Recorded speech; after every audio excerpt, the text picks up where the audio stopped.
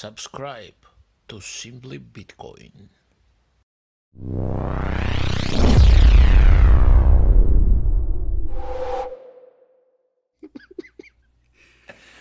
Welcome, everybody. Welcome into another episode of the Meme Factory podcast. This is test stream number 25. As you all know at this point, there will never be a real stream. We only do test streams. That way nobody can cancel us. This evening, we are graced by none other than the presence of Texas Slim, who this evening seems to be going as Beef Initiative. So, Beef, if you could, give us an idea of who you are. Well, everybody calls me Texas Slim. I am from Texas, and I'm basically the founder of the Beef Initiative. And what we're doing is we're opening up people's eyes about the food, lack of food intelligence in this nation, and the importance of pure animal protein. And we're bringing, I started in the Bitcoin space so we could bring Bitcoiners into some intentional living when it comes to our food. And so we can kind of disrupt the food industry, bring in Bitcoin, and then decentralize our food industry. That's the long and the short of it. We just launched. I've been building this for about a year now, and getting a lot of good feedback. And I think I've made it now since I'm here. Michael Saylor said that eventually all the great thinkers in the space make it to this podcast. Well, here it is, 2022, and we're kicking it off correctly. So yeah, you're in good company. You bet.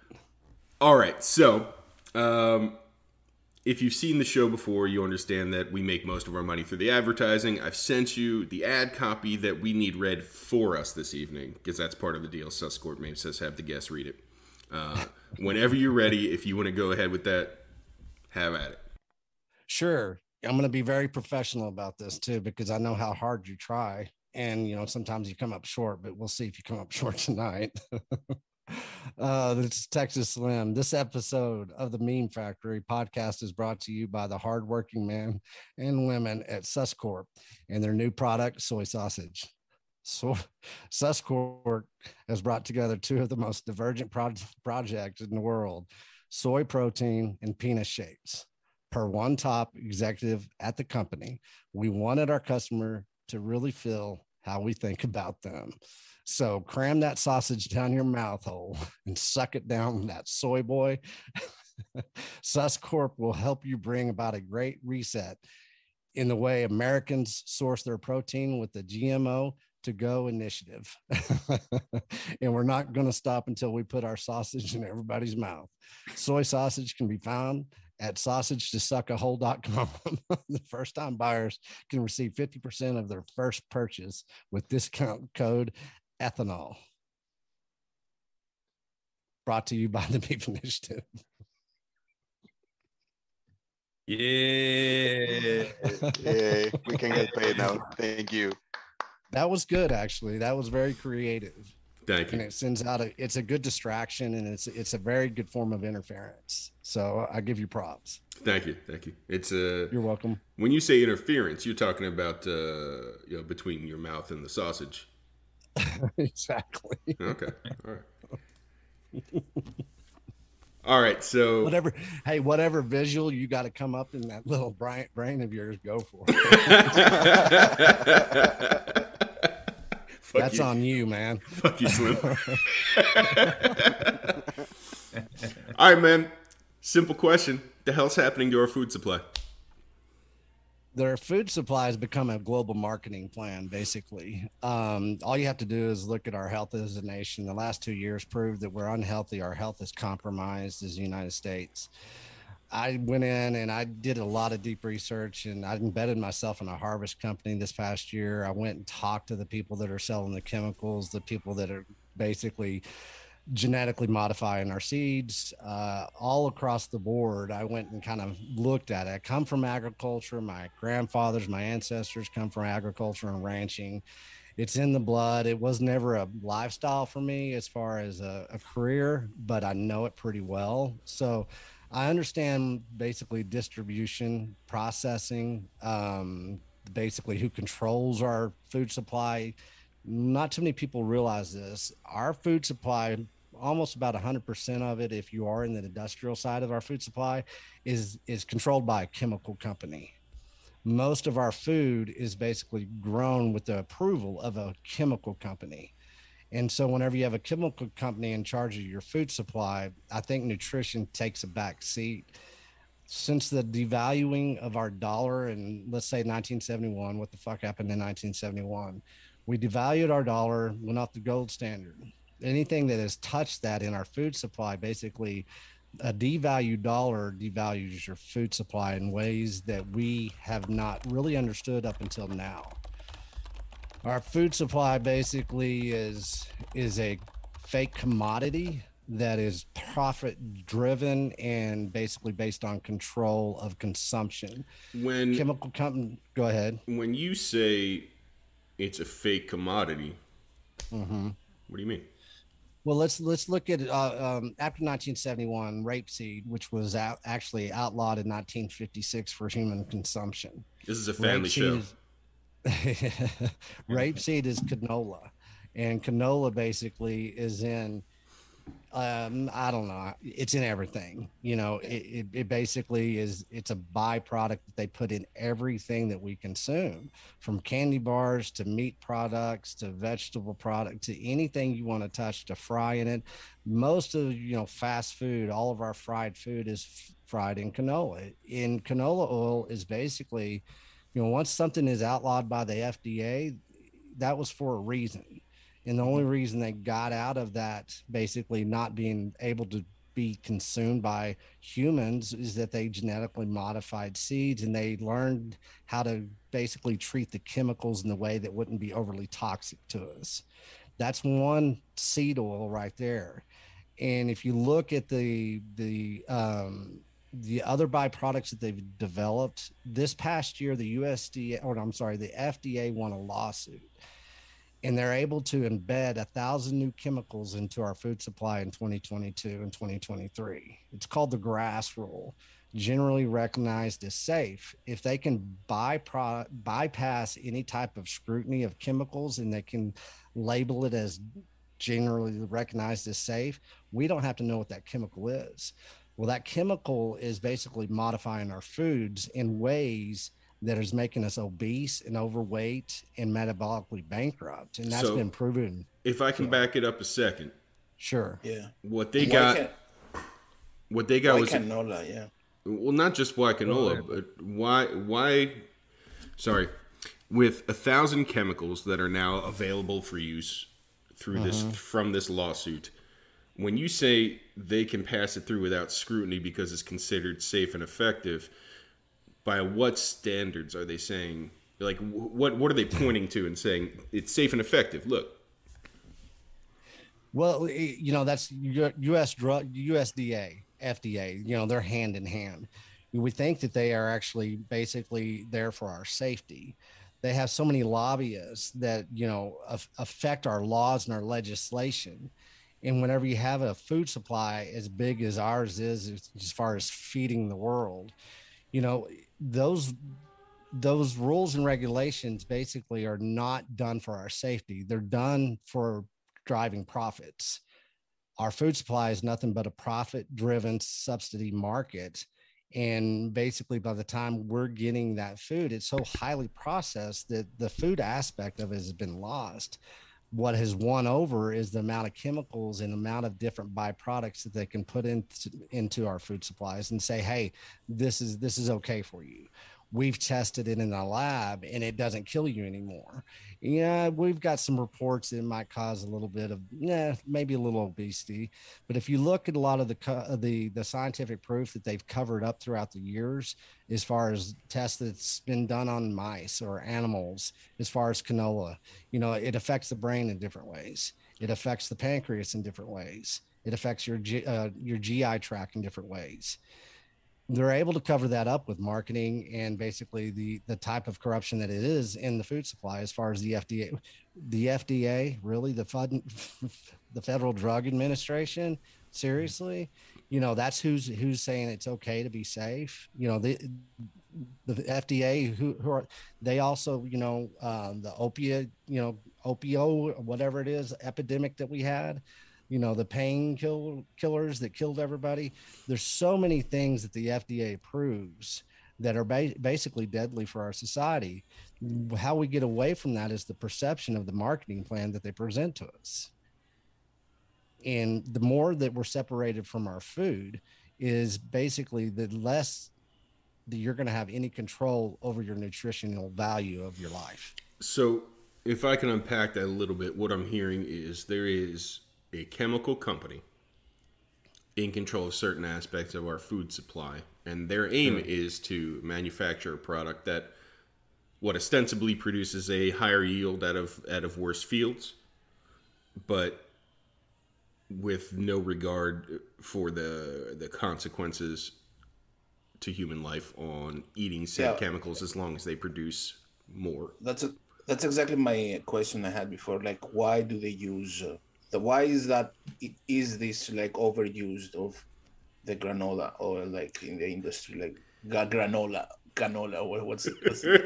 Canola. Yeah. What's their incentive? Are like they profiting more? Sure. It's about money. It's about power. It's about controlling the seed. You know, this last year, each year you look at our wheat crops, we're growing less wheat and more canola. And the reason they're able to do this because it brings a lot more money than wheat does, and they can put it in more products. And so the higher consumption models that they can build around canola, the higher profit margins they're making. And it's basic. I call it a weed. I mean, it's going to grow a lot easier. It grows easier with Roundup. Whenever you plant a seed anymore, that seed's not growing unless you put the pesticides and herbicides on it.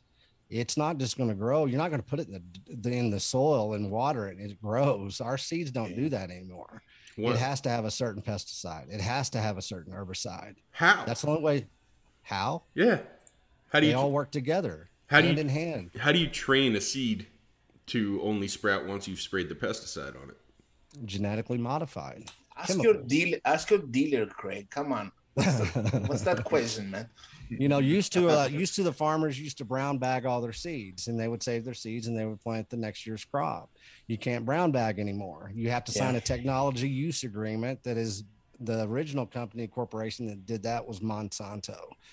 Monsanto is now owned by Bayer. Bayer is the biggest pharmaceutical medical company in the world right now.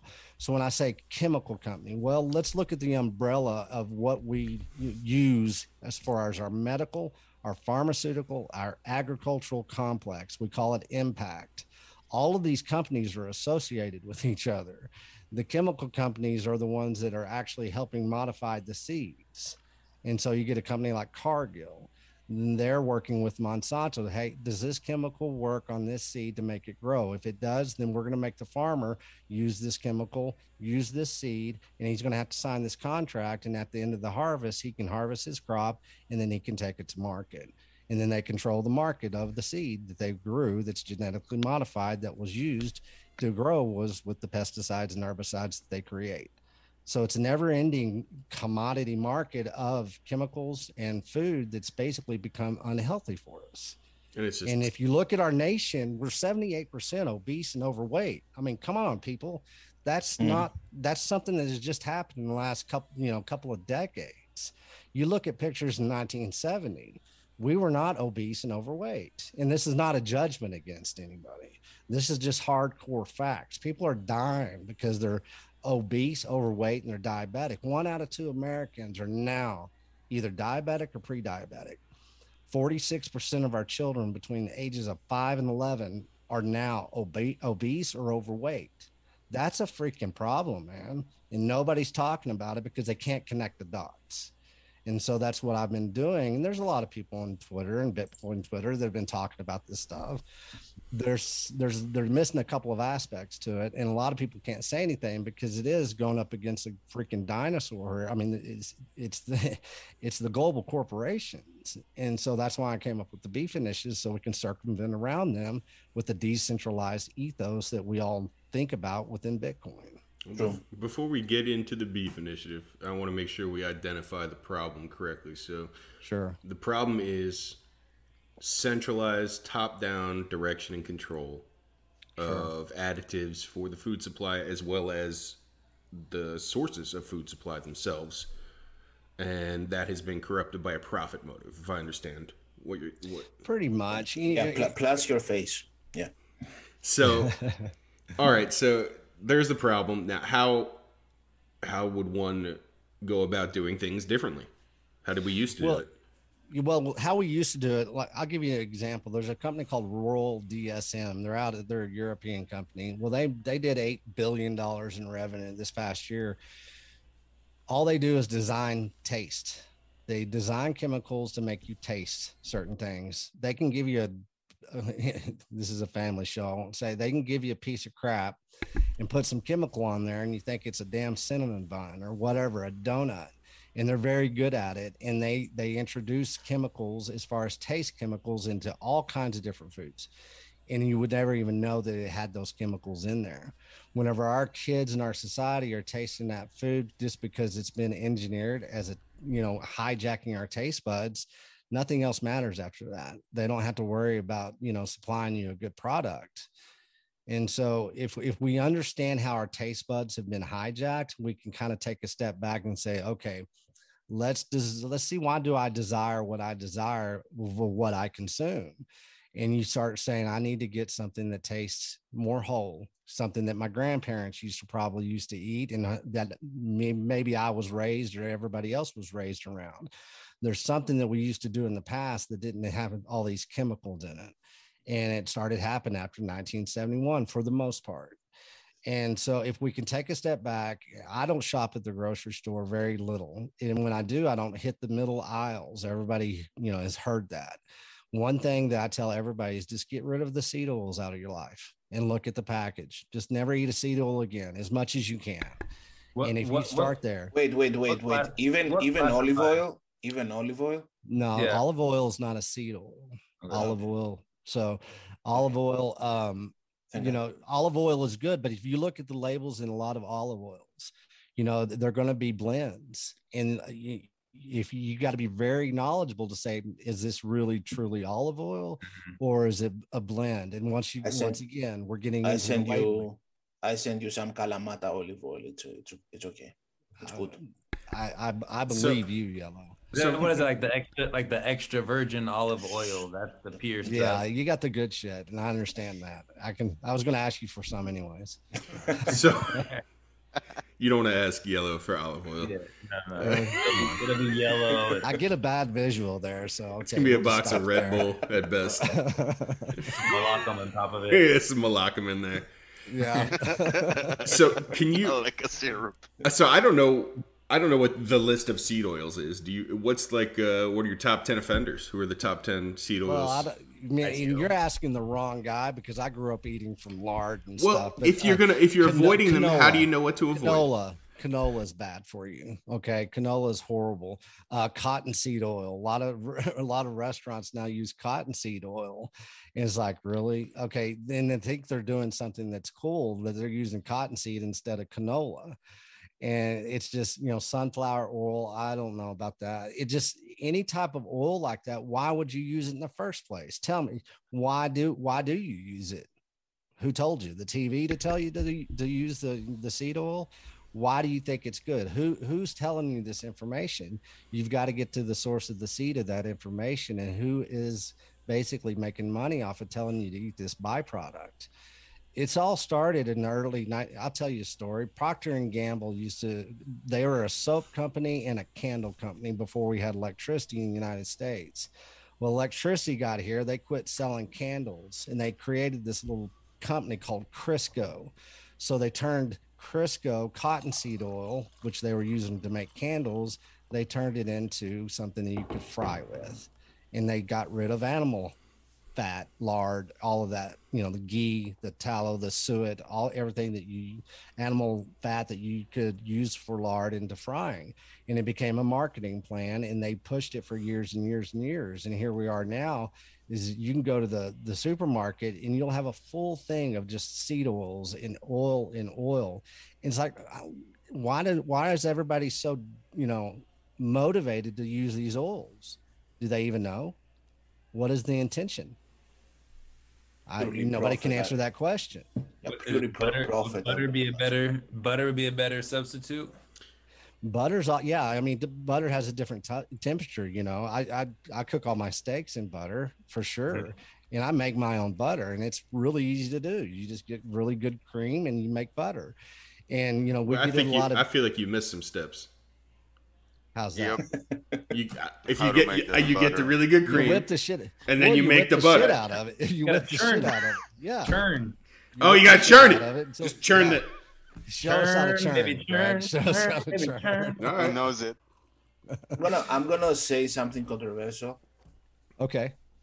As a non-American, like the whole carnivore beef thing, like only that, like I eat a lot of beef and like pork and shit like that, but like only that, like that's weird to me. I don't know if you're only doing the carnivore yourself. No, me, No. no. Okay. No, I eat animal protein. I grew up eating vegetables that were grown in gardens and stuff. And I have nothing against carnivore. I don't have anything against veganism, to tell you the truth, because what this is about is pure nutrition. Yeah. This is what this is about. This is not about, you know, everybody goes through these diets, paleo diet, the keto diet, the carnivore diet, the vegan diet, all that kind of crap.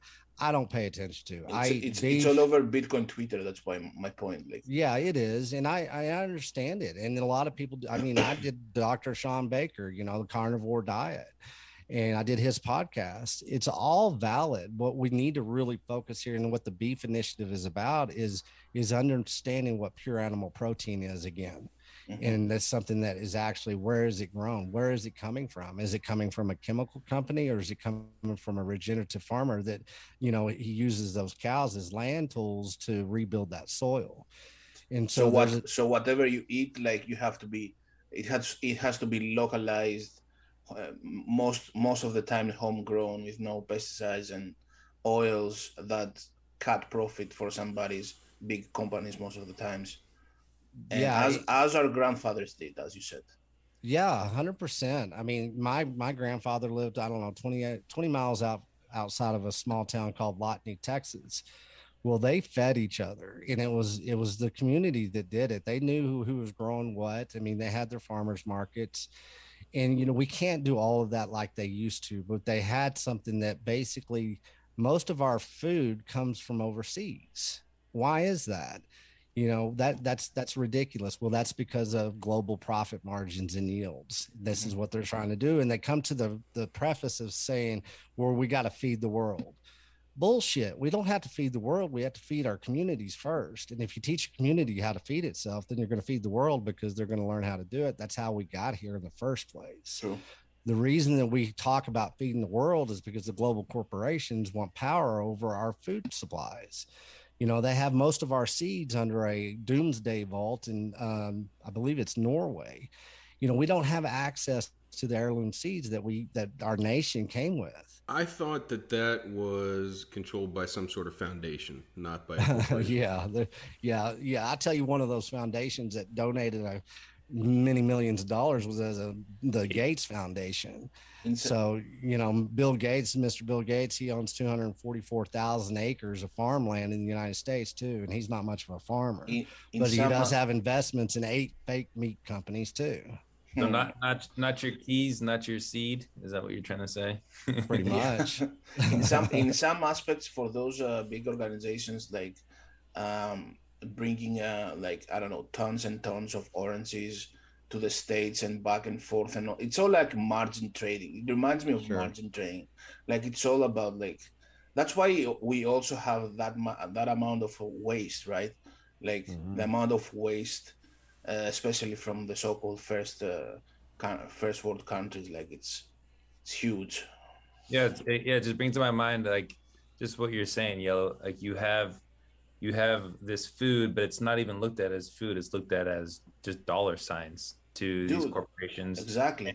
To the chemical corporations and the food corporations, which they're really not even necessarily food corporations. They're just they're businesses, and their main business is profiting however they can.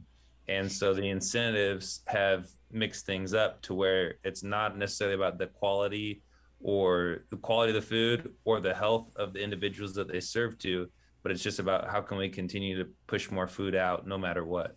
Yeah, they don't care about quality. They buy cheap from one place, sell it a little bit more in the other place, and like the waste is calculated too, and it's acceptable. So they don't care. All right. Yeah. So Go ahead. how do we fix it, Slim?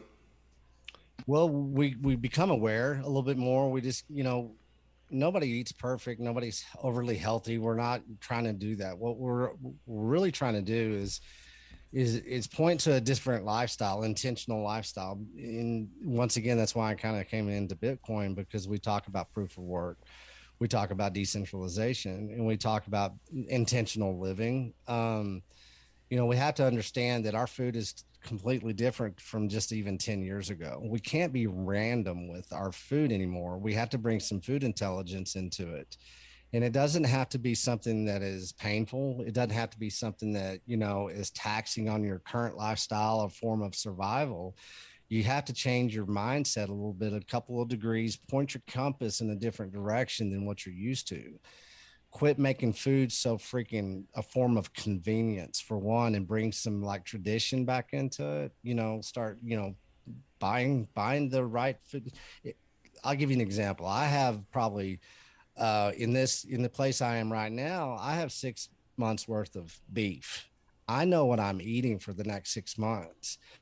Once I know that, this Sunday, I'm making a big old freaking roast that I bought from my local producer. And so I'm very intentional about planning my meals, and I don't have to worry about it on a day by day basis. I know if I want to have a T-bone, I know if I want to have a ribeye, I want a steak, a ribeye. I mean, anything I want any day of the week, I've already planned for that. I've already paid for it. And it's actually a hell of a lot cheaper than going to the grocery store once a week too. I don't spend as much money now on food now that I'm going straight into the beef initiative, and I have that access, that market access to somebody that wants to know me, wants to be my friend. I want to know that rancher, and I want to go have a good relationship with them. Is I that feel totally Go ahead. Is that what the beef initiative is? Yeah, pretty much. It's learning how to go out there and be your own food supply. And it's not that hard. We have technology. And I'm bringing in all the ranchers and saying, hey, ranchers, would you please teach us about what you do so we can understand, the care, the love, the intentionality you put into this lifestyle that is ranching. I want to know how you steward these animals, because it's about land management. It's about animal stewardship. And then rancher, we're going to teach you about Bitcoin, because we have a decentralized protocol here that we think that you're going to be able to use as a store of value in the future. Your grandfather kind of knew how to do it, but he didn't have Bitcoin. Well, let's bring his heritage into Bitcoin and let's have this conversation. Well, hell, that's a hell of a way to spend a Saturday, to go hang out on a ranch, And if you can't do that, if you're in Manhattan, you're in Boston, one of those crappy cities like that, you can basically come through the beef initiative and you can start forming some relationships in how we actually communicate in the Bitcoin community. And so we just went live a couple of weeks ago. You can buy beef now through the beef initiative and pay in Bitcoin, and it can be shipped anywhere in the United States besides Hawaii and Alaska. That is our very first phase. We want more ranchers in here selling beef, and we're going to do it with Bitcoin option.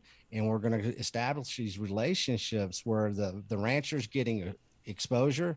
He's getting to tell his story. He's getting to save his legacy. And then the Bitcoiners get to learn about, hey, this is how we're talking about citadels. We're talking about smaller communities. These two groups of people are going to come together and they're going to form something a lot of people don't understand. With these intentional actions that we're doing, we're going to change the food supply, and people are going to start thinking about food differently instead of going through, this marketing plan that is our consumption model. It's interesting because, like growing up, right? Or even once I've been growing up for a while, you think about food, right? And you're just like, a lot of times I'll just like in the past, right? Because recently I've actually been trying to eat a lot more healthy, just for athletic reasons and stuff. And so you can dunk. Yeah, so I can dunk. Exactly. And but like there have been times where it's like, okay, whatever I can just order on my phone and will be at my doorstep the fastest, that's what I'm going to eat, And I think like, and in the back of your mind, like this is not healthy what I'm doing. Like, like this is not the healthiest thing I could be doing for my body. But there's just something that you're like, this is going to taste good. It's going to fill me up. It's going to be cheap. And I'm just going to do it right now, So I think it's what you're saying, which is different, is like, there's a difference between doing that, not thinking about your food, but then having that intentionality about, okay, I'm not just going to walk down this life that I don't even think about, but I'm going to plan it out. I'm going to have certain things and certain reasons why I'm doing what I'm doing, why I'm eating what I'm eating. And I'm going to be aware of what I'm eating, and I'm going to be aware of what I'm putting in my body. I think that's, it's so important that a lot of times we don't think about the body that we're given is the only body that we get in this whole life. We don't get another body. And it's the body that regulates how we feel, our emotions, if we're happy, if we're sad, if we have energy, if we can do the work, if we're good in our relationships, and all these things that we don't think about. And if you're not paying attention to what you're eating and what you're consuming, even outside of food, then it can affect everything in your life, even to how you sleep. And so I think this is a lot of stuff that a lot of people don't think about, even myself included. And it's really good to take a step back and think, okay, maybe I should be more intentional about what I consume with my food and also anything else as well. I mean, it's a good point, because if you look at it, I mean, in Austin, Texas, whenever I was younger, and in technology there, and it was a lifestyle. We'd stay up till 4 o'clock in the morning. We'd go to Taco Cabana. We'd eat shit food. We'd get drunk. We'd do all that kind of crap. What a wonderful time that was. Well, you know what? Times have changed. You can't afford to do that crap anymore, because the type of as I say, the chemicals and how food has changed even within a decade. You can't be random about this. And if you want to be random about it, then go ahead. You're not going to have a very good life that you should be able to afford yourself. And this is not about health food crap. This is not about diets. This is about being the best you can, man. This is about truly getting some protein to your brain. You look at the medical things that are going on in our nation. I know I've got some doctors that have come to me, and these are doctors that see, like, in the state of Texas. One doctor, they basically see teenage boys every day. Well, those boys are coming in with 200 T cell counts now. And these guys should be having over 1,000 to 1,200 T cell counts as teenagers. They're coming in, basically, they're turning asexual.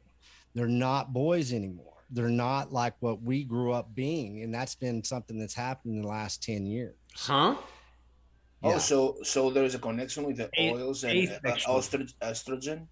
Sure. Yeah, you look. Well, let's. All right, now we're going to. Yeah, unpack holding back. Yeah. No. Let's look at soybean commodity. Okay, soybean commodities. Oh, I had to advertise it earlier. Now y'all part of got the me fun. here. Yeah, there we go. The Fucking soy rage, and soy cucks, and all that soy people that love soy. There's so many guys that are eating soy these days, and they don't even know it. Soy estrogen, soy rage. I mean, it's a big soy argument.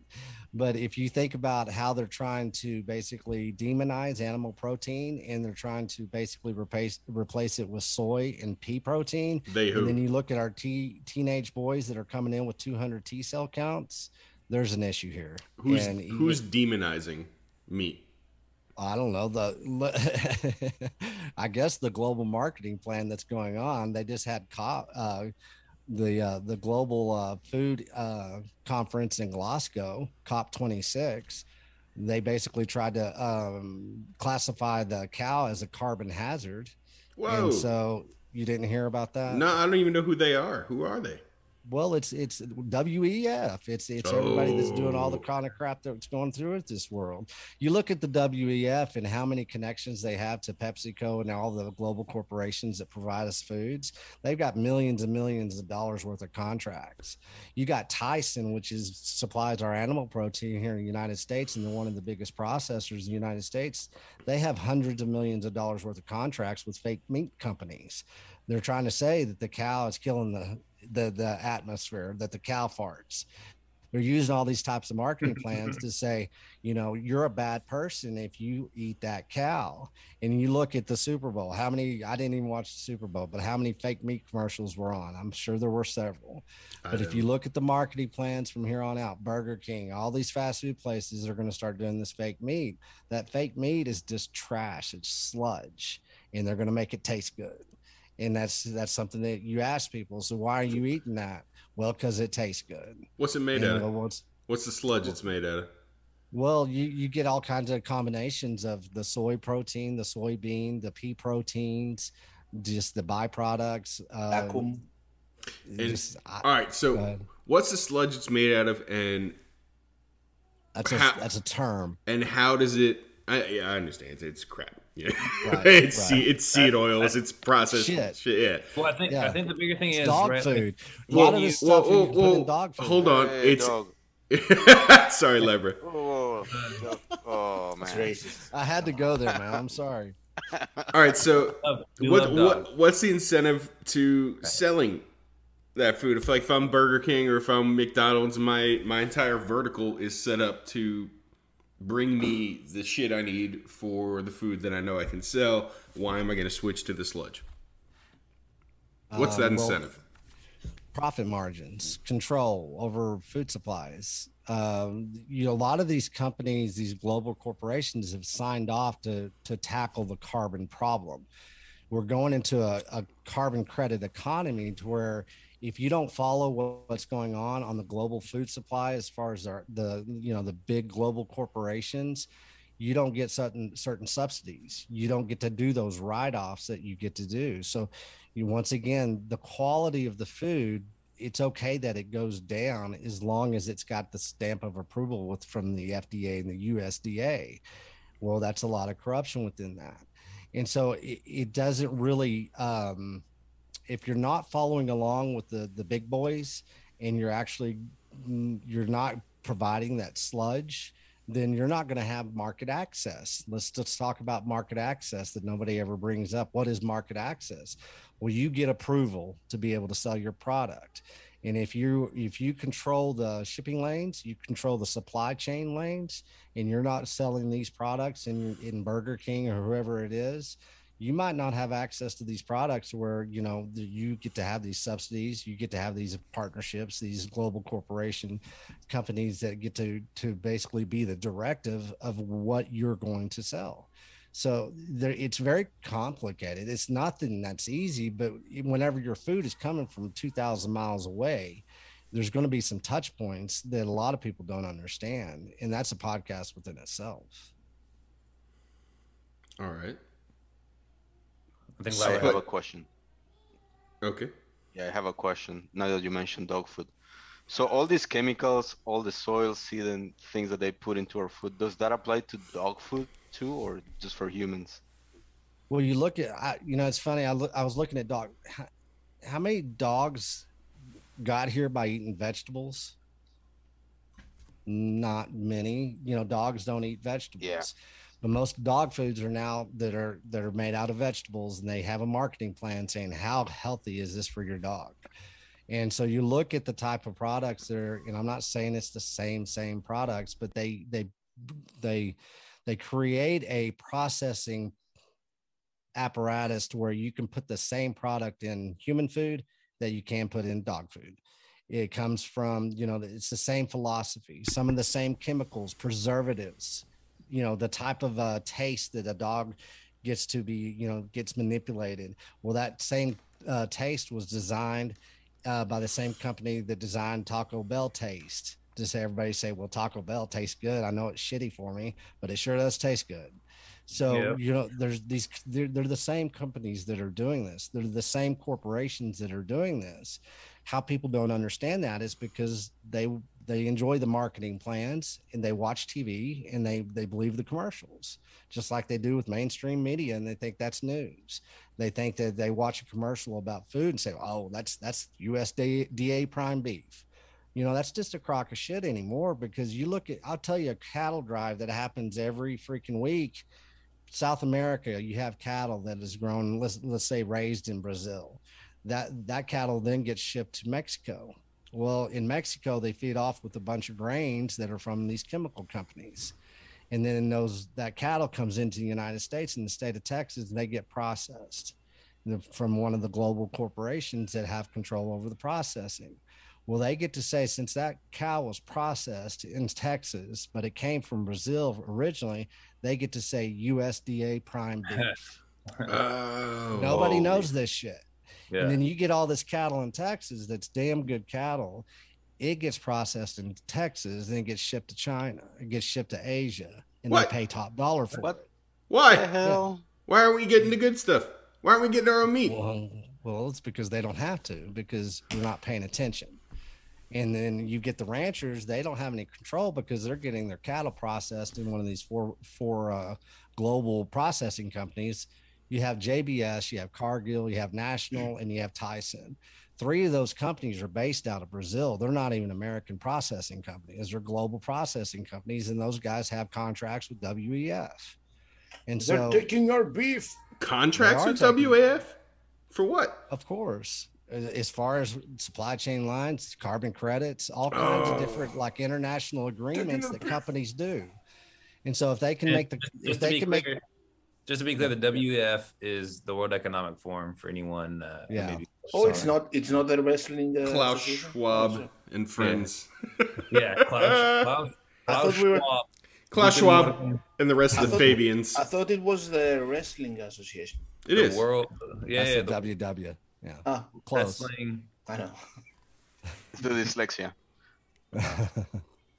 My brain is just melting. So how- because all of that. Where does Bitcoin even fit into any of this? How does that help fix any of these Well, problems? that's a good question, and I'll spell this out, and I'll try to be. It's a long conversation, but We don't have what enough I've time come for you up- to spell the whole sentence. I just need I you to won't. speak I'll- English. I'm a pretty bad speller, but anyways, what do? You look at the cattle rancher and you go, hey, cattle rancher, where's your store of value? What is your motivation to make profit at the end of the year? You talk to a lot of cattle ranchers right now, and they say, well, it's got to be in the USDA insurance policy. And you're saying, what? And it's like, well, I can't survive without the USDA insurance policy. And so they're getting subsidized in ways that, they don't want to admit. And not all of them are. And then you ask another one and they say, well, where's your value of your cow at right now? And they'll say, well, it's in the grain that it eats from Cargill or Monsanto, one of the grain companies, because that grain is what's making the profit. The cow's not making the profit. So there's a lot of different touch points. They used to be able to say that the value of the cow is. Wait, Let's talk to that. Go ahead. why are the ranchers saying the value of the cow is in the grain? I don't understand that.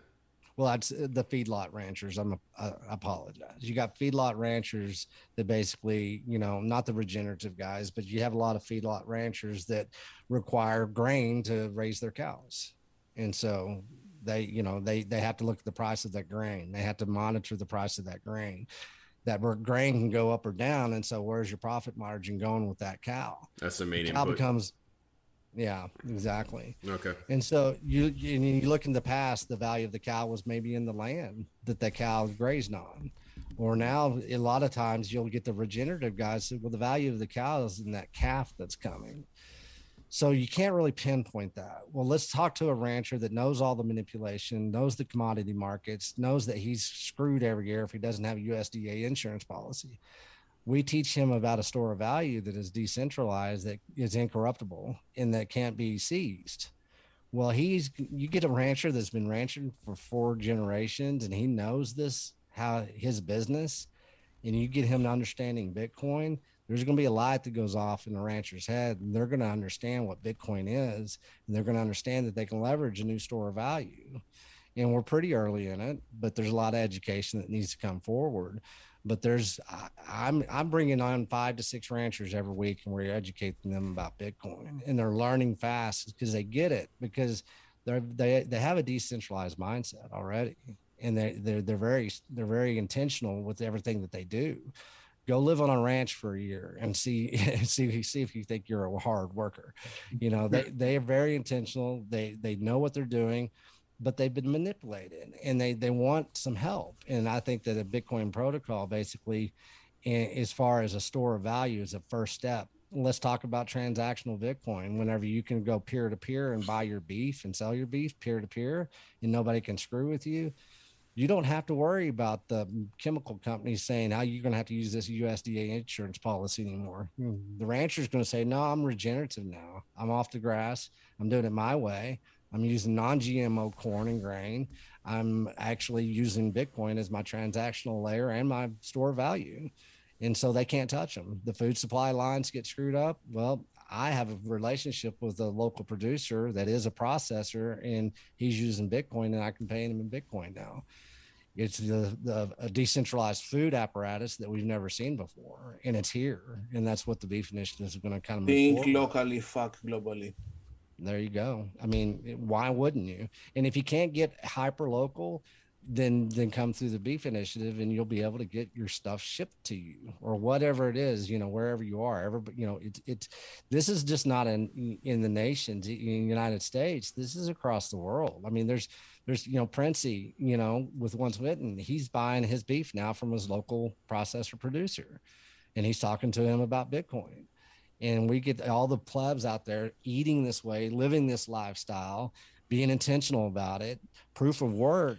We're gonna make a big impact here in the beginning. Now, if you're not in Texas, how would one go about finding their local rancher, processor, producer? Because I did a potato Google search just for like my local ranchers, and nothing shows up.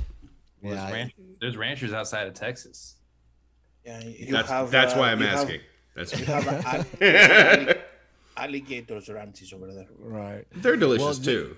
And that it's a good question, because there's some data, there's some data out there. There's some databases that have been created for, there's all kinds of them that are, grass fed, that you can search for. What we're doing right now is we're sourcing a lot of people across the United States and saying, hey, who are you using? And so we're getting input saying, this is who I'm using. It's proof of work. From Missouri to Washington to Massachusetts, people are going to start giving us input as far as the Bitcoin space. We do have a database that we're going to release that you'll just go to the Beef Initiative, you'll do a search, and it'll have geographical stuff. And we'll try to do as far as verifying as much as we can, but the verifying is going to come from the Bitcoin space, the people that come to the Beef Initiative. And it'll be an iterative process that takes a little time. But the more that the Beef Initiative does get the general awareness of these ranchers are going to come to us, and we're going to verify them. And they're going to want to sell their beef through the Beef Initiative. Or if they need e-commerce help, we'll help them with that within the Beef Initiative as well, to get them up and running to where they can actually be discovered.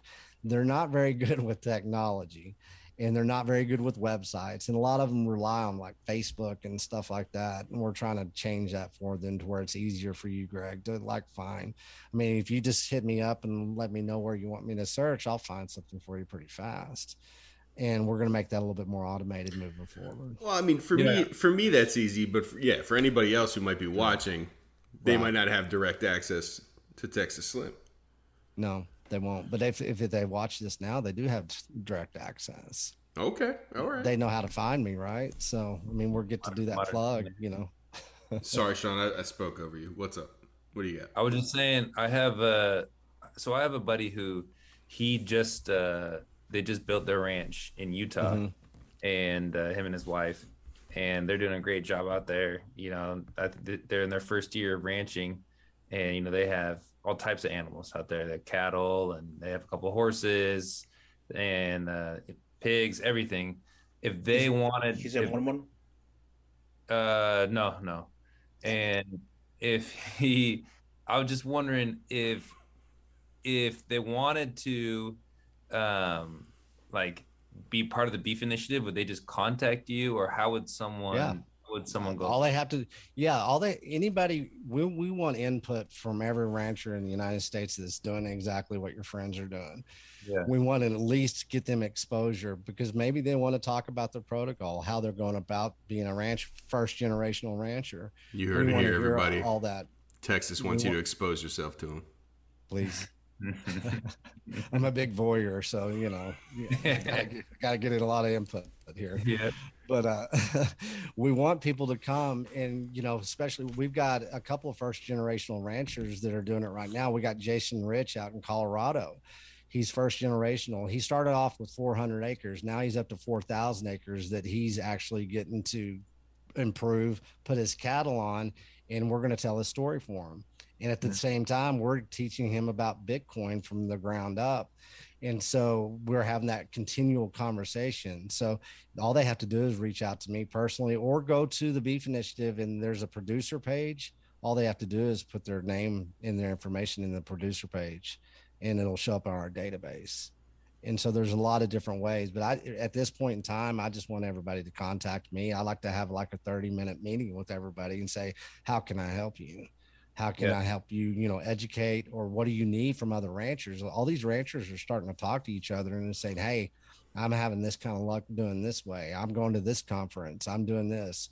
And it's all decentralized communications at this point in time. Yeah, it's interesting because normally you think about like a world where someone else is doing the same job that you're doing. Normally you're competing against each other.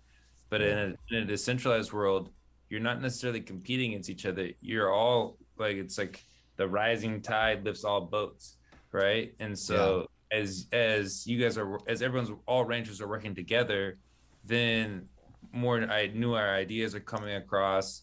People can think about new ways, ranchers can think about new ways to do ranching, and then everyone can succeed. Everyone can get healthier food.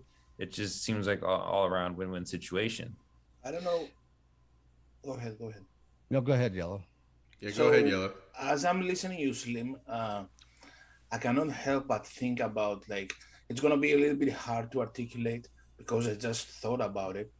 And I don't know if you have like an idea how the future is going to play with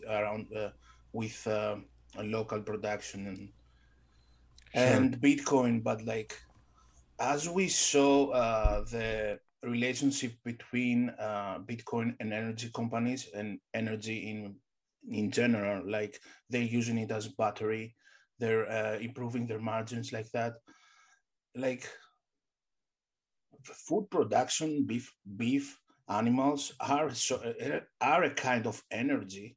We are talking about making that, as we did in energy, that geography doesn't matter that much. Like you can go in a remote place and mine some Bitcoin with excess energy and then send the Bitcoin somewhere more close to the grid, right? Like the geography doesn't matter. So we have that idea too here in the animal aspect of it. Like we're talking about growing quality products locally, right? Like it's going to be, I don't know how it's going to play out, but like, I think if there's like a new relationship forming around like Bitcoin and how your deal, what you're talking about actually is going to like play out in the future, and how disruptive that's going to be around maybe like locally produced stuff all around the world.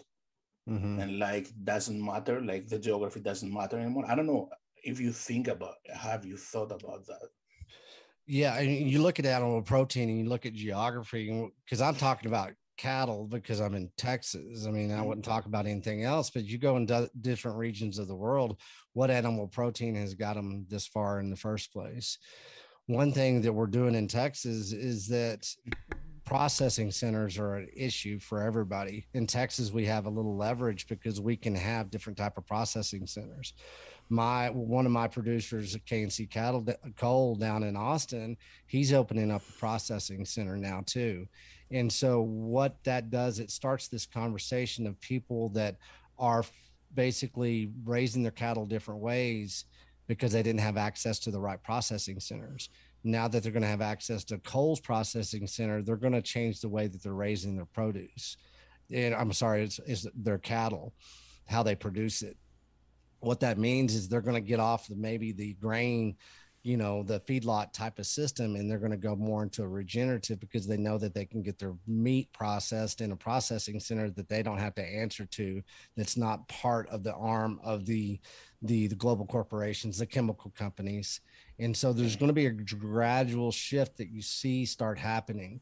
I think that Texas is going to lead that. And once we start leading that movement of people getting out from underneath that umbrella of the chemical companies, getting more localized, and then in understanding that they can leverage the processing centers that are popping up in the state of Texas, we have created a new form of market access that nobody can really contest because it's localization.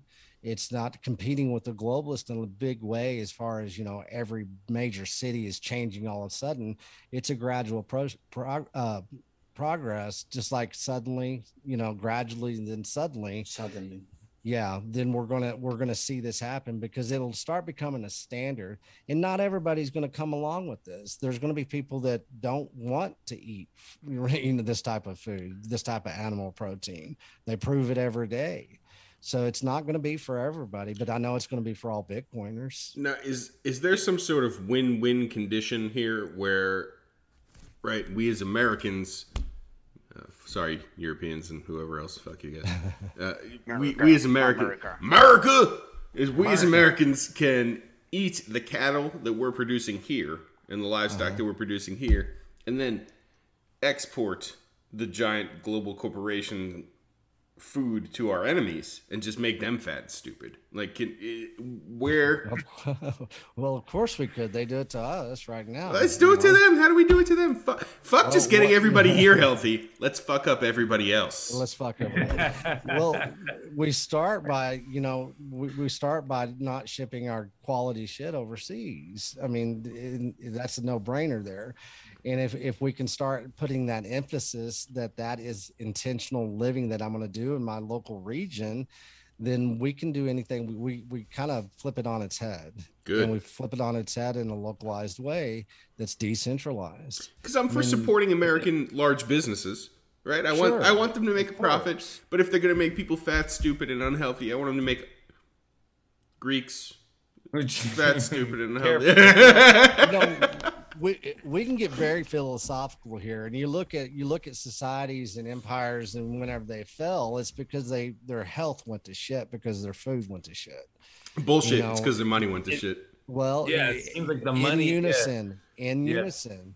If you have shit money, you have shit food. I don't know why people can't understand that, because the quality of food goes down.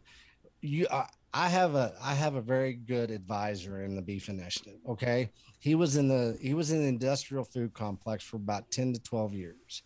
He knows the industrial food complex and how they process food, how they put it all together. You can have a burrito that says 50% beef, 50% beans. Okay. It's a decent burrito. We're going to eat it, whatever. Sounds like a shitty burrito. It probably is. But in time, they can say, oh, well, yeah, beef prices are too high. Okay, it's got 30% beef, 70% beans. Mm-hmm. And then, now we can't do that anymore. Beef is too high. We're going to put 10% beef, inflation, 80% beans. Yeah, and all of a sudden, all this quality starts going down because why? Because we're devaluing the dollar. The dollar has less value, and so we can't afford to pay too much for all this. The consumer's going to pay for it, but we're not going to pay for it. So we're going to put this shit commodity in these burritos, and people are going to still eat it because they think it tastes good. Your $5 burrito can't stay $5. Exactly. If they keep it. Yeah. Exactly. You think about like even like the Little Caesars, that $5 pizza was a $5 pizza for a long time. Yeah. And it's probably just got so bad that they had to raise the price. I mean, Subway had the $5 footlongs forever ago. Exactly. And a footlong now is like $9.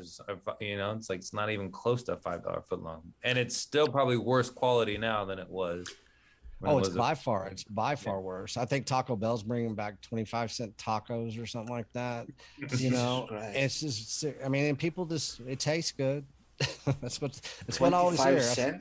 That's part of the problem is if you don't have a lot of money, then you're gonna buy the worst food because it just fills you up for right now. So what do you say to the argument where like you whore. Somebody like Sean, you're a whore. Somebody like Sean who's like 8'2". He grew up eating Subway and Taco Bell and all this horse shit. And look McDonald's. at him. Look at him. He's a giant athletic beast of a man. Right? Women, as he walks by, he makes women faint when he just walks by. Mainly it's because of the smell, but it's also because he's a handsome man. So, I mean, he if has T cells. What was about the T yeah, cells? he's got his Yeah, T cells are he's got like 3 million. My T cells are at Poster 2000. boy on the Yeah, T-cells. he's No, leaking T cells out of his skin, right? Yes. So like, Right. so what do I say to a person? I'm like, oh, you need to eat healthy, and he's like, well, look at fucking Sean. Right. Well, What, No, what? no. Hold on. No. This is my narrative. You shut up. Okay. I'll Sorry. I don't see a lot of T-cells right now, actually. Yep. I'll say this about Greg.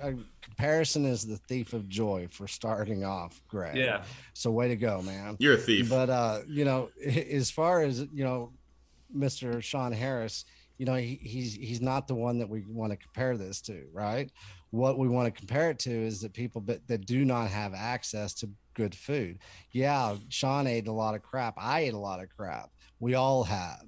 But whenever it becomes the only thing that you consume and it's done by design because of the taste or the monetary or lack thereof of monetary value, then you're having an issue. And then once you get that type of mindset into the society, you become 70% obese and overweight and you become diabetic. That's what happens because we're comparing things to the wrong, I guess, attributes of our consumption models. We need to remember that we're all going to eat crappy every once in a while. But if we're turning it into a 24/7 consumption that we're eating every 4 hours because we're always hungry, because the food has been modified to make you hungry every 4 hours and you're never full. I mean, we are overfed at this time that we've ever been in the history of man, and we're the most undernourished that we've ever been. And it's like looking at Charlie Munger, right? Recently, he's had some terrible takes on Bitcoin, right? He's like, "Oh, I'm proud that I've never invested in Bitcoin before." It's like, okay, well, that's something stupid to be proud about, and right? Because he's wrong, and like they were wrong. Berkshire was wrong about Apple for years, and then they finally got into Apple when it was like way later on. They still made a fortune out of it, but it's like you can still like look at someone who's a billionaire and be like, you can fix certain things, right? Obviously, you want to look at inside yourself. It's not about pointing out who's wrong, but it's more about fixing what maybe you have to fix yourself first. And then like if anyone is willing to listen, then they will listen. And I look at this a lot like almost like the El Salvador of Bitcoin, what you're trying to do with the Beef Initiative, where it's like El Salvador, El Salvador decided to opt in to Bitcoin. It wasn't, no one forced them to do it, right? Like it was an opt-in thing. And it's the same thing with the Beef Initiative. It's like, this is an opt-in. If you want to, you can do it. You're going to see the results. You're going to be healthier. You're going to have less obesity, which leads to death, like faster death, disease, all those things. Or you can stay on this path where it's obvious where this path leads to if you don't make the change. And I think that's like the bigger difference. Like, okay, yeah, I ate a lot of bad food growing up. But I was also like running every day, doing track. I was running every day, doing basketball, run every day, doing football, like all these different things. So it's a little different. And there's always going to be these billionaires out there who have a lot of money who have no idea about Bitcoin too. So I think it's just something that can be decentralized.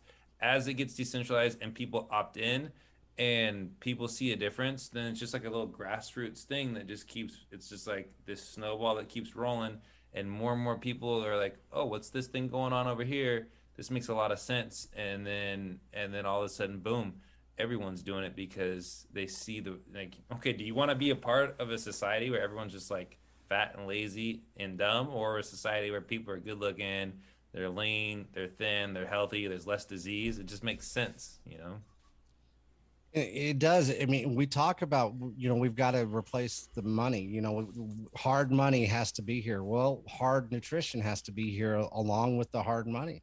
You can't have a change in our monetary system unless we change the food system.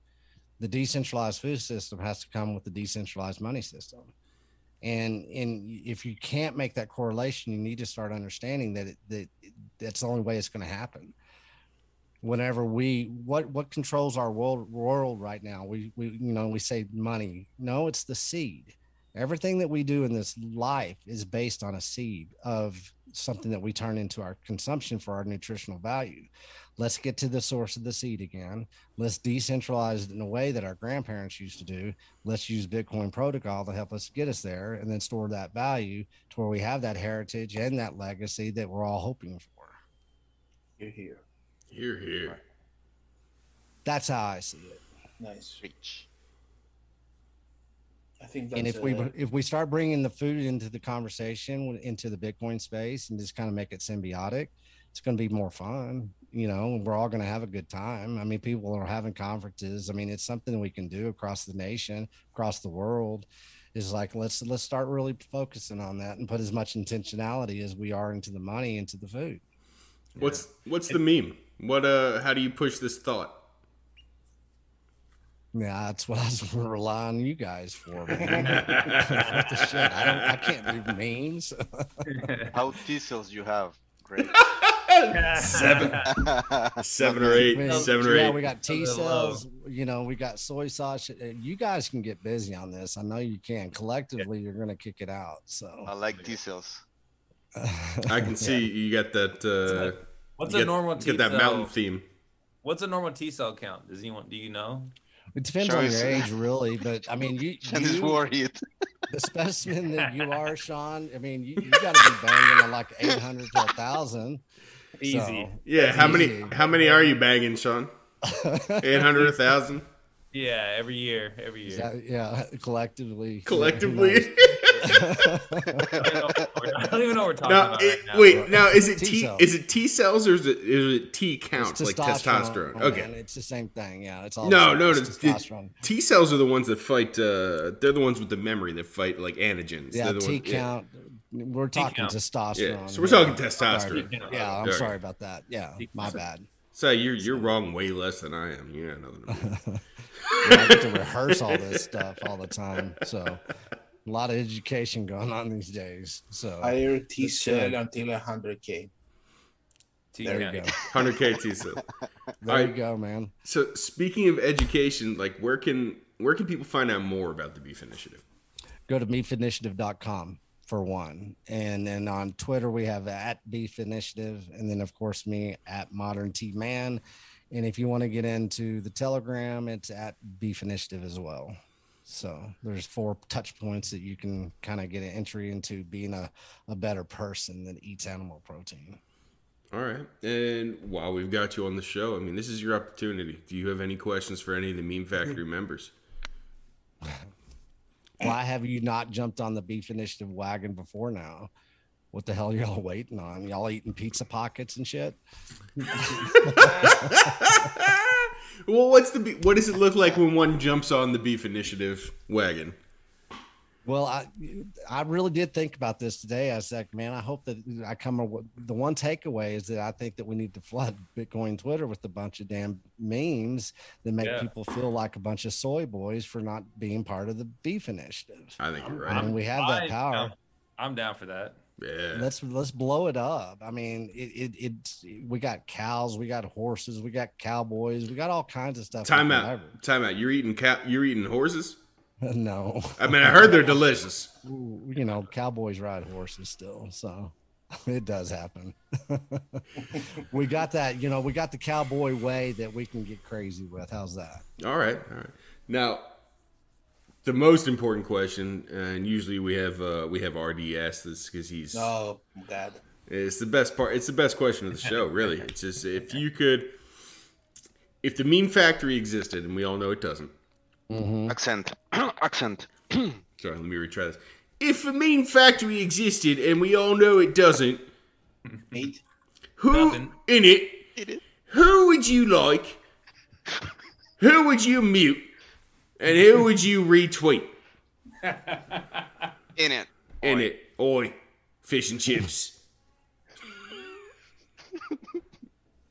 Okay, that was the question though. That was the question. That was the question. I'm thinking. I just have to say, it has to be fuck you, Greg. I mean, you've always been the best. So it is. I'm sorry. You paid attention. Say it again. Say it again. Say it again. I've always been the best. Greg. What? Yeah, you've always been the best You would like at being able to say fuck you, Greg. That's right. Everybody else is too cool. Yeah, I don't know. I didn't even know what fuck you, Greg means, and I still don't know to this day. You're doing it right. I'm just happy that I get to say it on air. So, that's all that really matters. All right. Fuck you, Greg. Now wait. The question is you Okay. saying fuck you, Greg? Is that a retweet, or is that a like or a mute? That's a mute. That's a mute. That's a mute. Yeah, I guess it's a mute. All right. So who you liking? Who in the group are you shooting a like over to? Who you sending hearts to? Right now, it's Yellow, since he's overseas. He's also got that steak in his hands. Nice. He does. Look at him. I mean, that's pretty. All right. Who you He's retweeting? multitasking. He is. Who Yeah. who are you retweeting? Big Sean Harris. Oh, good choice. Good choice. Nice. Good choice. Especially Higher, because I don't know higher if you T-cells. I don't know if you know he's And as far as Labra, I just can't keep up with him, man. What are you on? 24 now? 20. 20? Okay.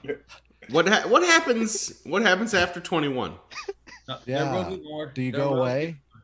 Nobody No. knows. be- No, I've already said There will only be 21 Labradoodles. He Nobody goes knows what's back. happening next. He goes back to 0 and he does like the O's with 0. That would be Yes. pretty funny. That would be pretty funny. Hyperlabrazation. Yeah. Hyperlabrades. Oh, one last, Something like that. That's hard to say. one more thing. Hyperlabradization 1, 2, 3, 4. That's what we should do. When we get past 21, we all become Labradoodle. No. That would be. We were all Greg. We were all Greg for a week. I didn't choose that. You guys just surprised me one morning with that bullshit. I woke up one morning and every tweet in my freaking timeline had my own damn face on it. That was the weirdest day in my life. I have a request. Okay, there's one graphic that's out there, and I found it. And what it is, it's a bull, and he's basically gored some dude up in the air, about 8 feet up in the air. Okay, and I've made something on it. I can get you guys the graphic, but what it is, it's Pancho Villa was fighting a bull in Mexico, and that bull got him with his horn and just threw him up. And it's the perfect little graphic. You guys will like it. So All if y'all right. can do something with that, that'd be pretty badass. Okay. I'm sure we can figure something out. I think you can. I'll send it to you. I'll send it to you guys. I'll DM it to you. All right. So Soy boys when they say they don't want to eat beef. there you go. All right. So on that note, is there anything that you want to leave our viewers with? Any actionable items? Any pieces of wisdom before we head out for the night? If you have a rancher or an animal protein supplier that you're using in the United States, come to the Beef Initiative, go to the producers page, and help your rancher out and put their information in there. Let's show that it's verified and that we trust it, and that everybody can do a little proof of work right now. Let's get everybody helping each other right now, and to get access, and we'll take it from there. All right. All right. Well, And so- let's all be good Bitcoiners. I try. I learned from you guys, so I got here late, so I'm here now. All right. I appreciate it, Slim. We appreciate you you making the time to come on here and talk with us. Thank you. Thanks, guys. Peace. Have a good night. Thank you, man.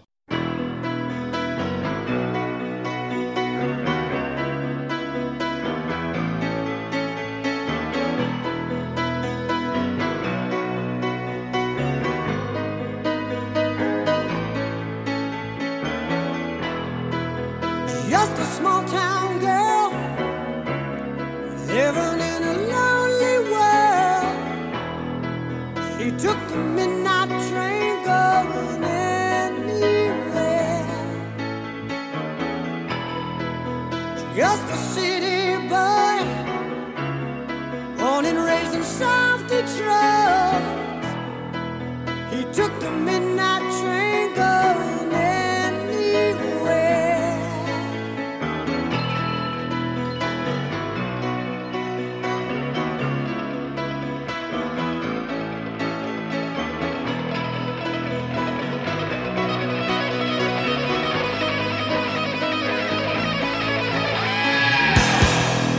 a singer in a smoky room, the smell of wine and cheap perfume.